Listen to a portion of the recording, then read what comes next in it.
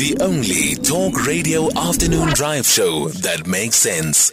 Beyond the headline with Lirandzu Themba, right here on SAFM. It's 5 minutes now before 4 o'clock. In conversation next with Lirandzu Themba, who's the spokesperson for the Minister of Police. Earlier on today, Police Minister Bheki Cele and SAPS leadership briefed the media on recent successes achieved by the police in the fight against crime. During the press briefing, Cele said that the SAPS continues to respond decisively to crimes linked to critical infrastructure, commercial crimes, stock theft, illegal mining, and illicit cigarettes and theft, as well as hijacking and smuggling of motor vehicles. Lirandzu now joining us on the line. Lirandzu, good afternoon. Thank you so much for making time for us. What would you attest this success to, looking at the concerns that had been raised before around intelligence? Afternoon, Aldrin, and afternoon to your listeners.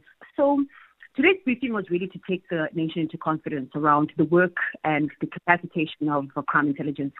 And we attest to these successes to better working relationships with the crime intelligence, or rather intelligence community, working better with informants as well as with communities. And we also know, Aldrin, that we have recently appointed the head of crime intelligence, Lieutenant General Khumalo, who has put together a very strong team that is showing that, if you have a goal in mind and you're able to put in the correct people in the correct positions, you're able to achieve some, if not all progress. And what we're seeing now is the fact that crime intelligence operators are really giving information that is critical in terms of not only combating crime, but preventing crime from happening.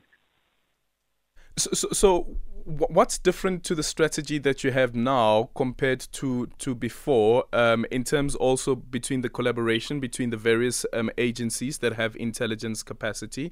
And is there anything new that you can point to, a trend that has been unearthed by this new cooperation? So we know that previously in the SAPS, the crime intelligence division was rendered, lack of a better word, useless, Aldrin. We know that it was hollowed out. People that were supposed to be in critical positions were moved to other positions within the SAPS. So essentially, what then happened is that it left a void. And in that, very terrible and dark time in the SAPS, the unit, ceased to do what it was meant to do. So what has now happened is that it has been adequately capacitated through, first of all, they are now vetting the people that are joining crime intelligence, which is very important. But this is a weren't they vetting them before? Oh, of course they were. But what I'm saying to you is that there was a period where it was hollowed out. So people that were not meant to be in those positions were taken into crime intelligence, and people that were supposed to be in crime intelligence were taken out of crime intelligence. So there was a shifting or musical chairs that was being played within the division. And that, of course, resulted in the fact that this particular division was hollowed out. That is why, and for very good reason, South Africans were making a noise about where is crime intelligence when many crimes were happening just right under the SAPS's noses. But so I've mentioned the fact that there is now a thorough and a deep vetting process, which does take some time. And we also know that, as I've mentioned, there is now, a new sheriff in town, the divisional commissioner of crime intelligence, Lieutenant General Khumalo, who comes with loads of experience when it comes to investigative work. He's now at the helm, and he has put together a very strong and capable team. And we also, are very much aware that it's also about, the vetting process can't be downplayed, Aldrin. Because if we know that who isn't working in the crime intelligence, we know what sort of products they'll be, dishing out within the crime intelligence community. And for the longest time, there also wasn't really good cooperation when it comes to police informants. And we know that this now is something that is being strengthened through this new administration within the division. And this is some of the sort of,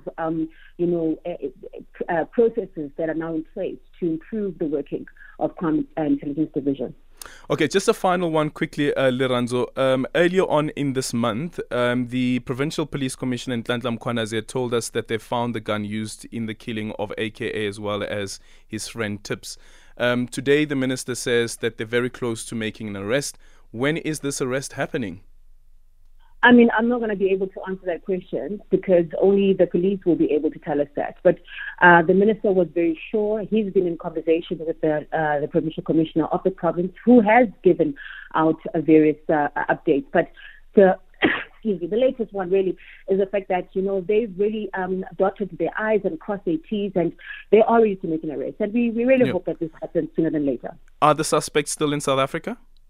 I cannot give you that information. I'm not even privy to that information. All I know is that the Minister of Police, as well as the Provincial Commissioner, are in conversation around the case, and the Minister has expressed his confidence around the progression of the case, and we are hoping that, in fact, we are confident that arrests are going to be made. Lirandzu Themba, the spokesperson for the Minister of Police. Thank you so much for your time. It's 4 o'clock.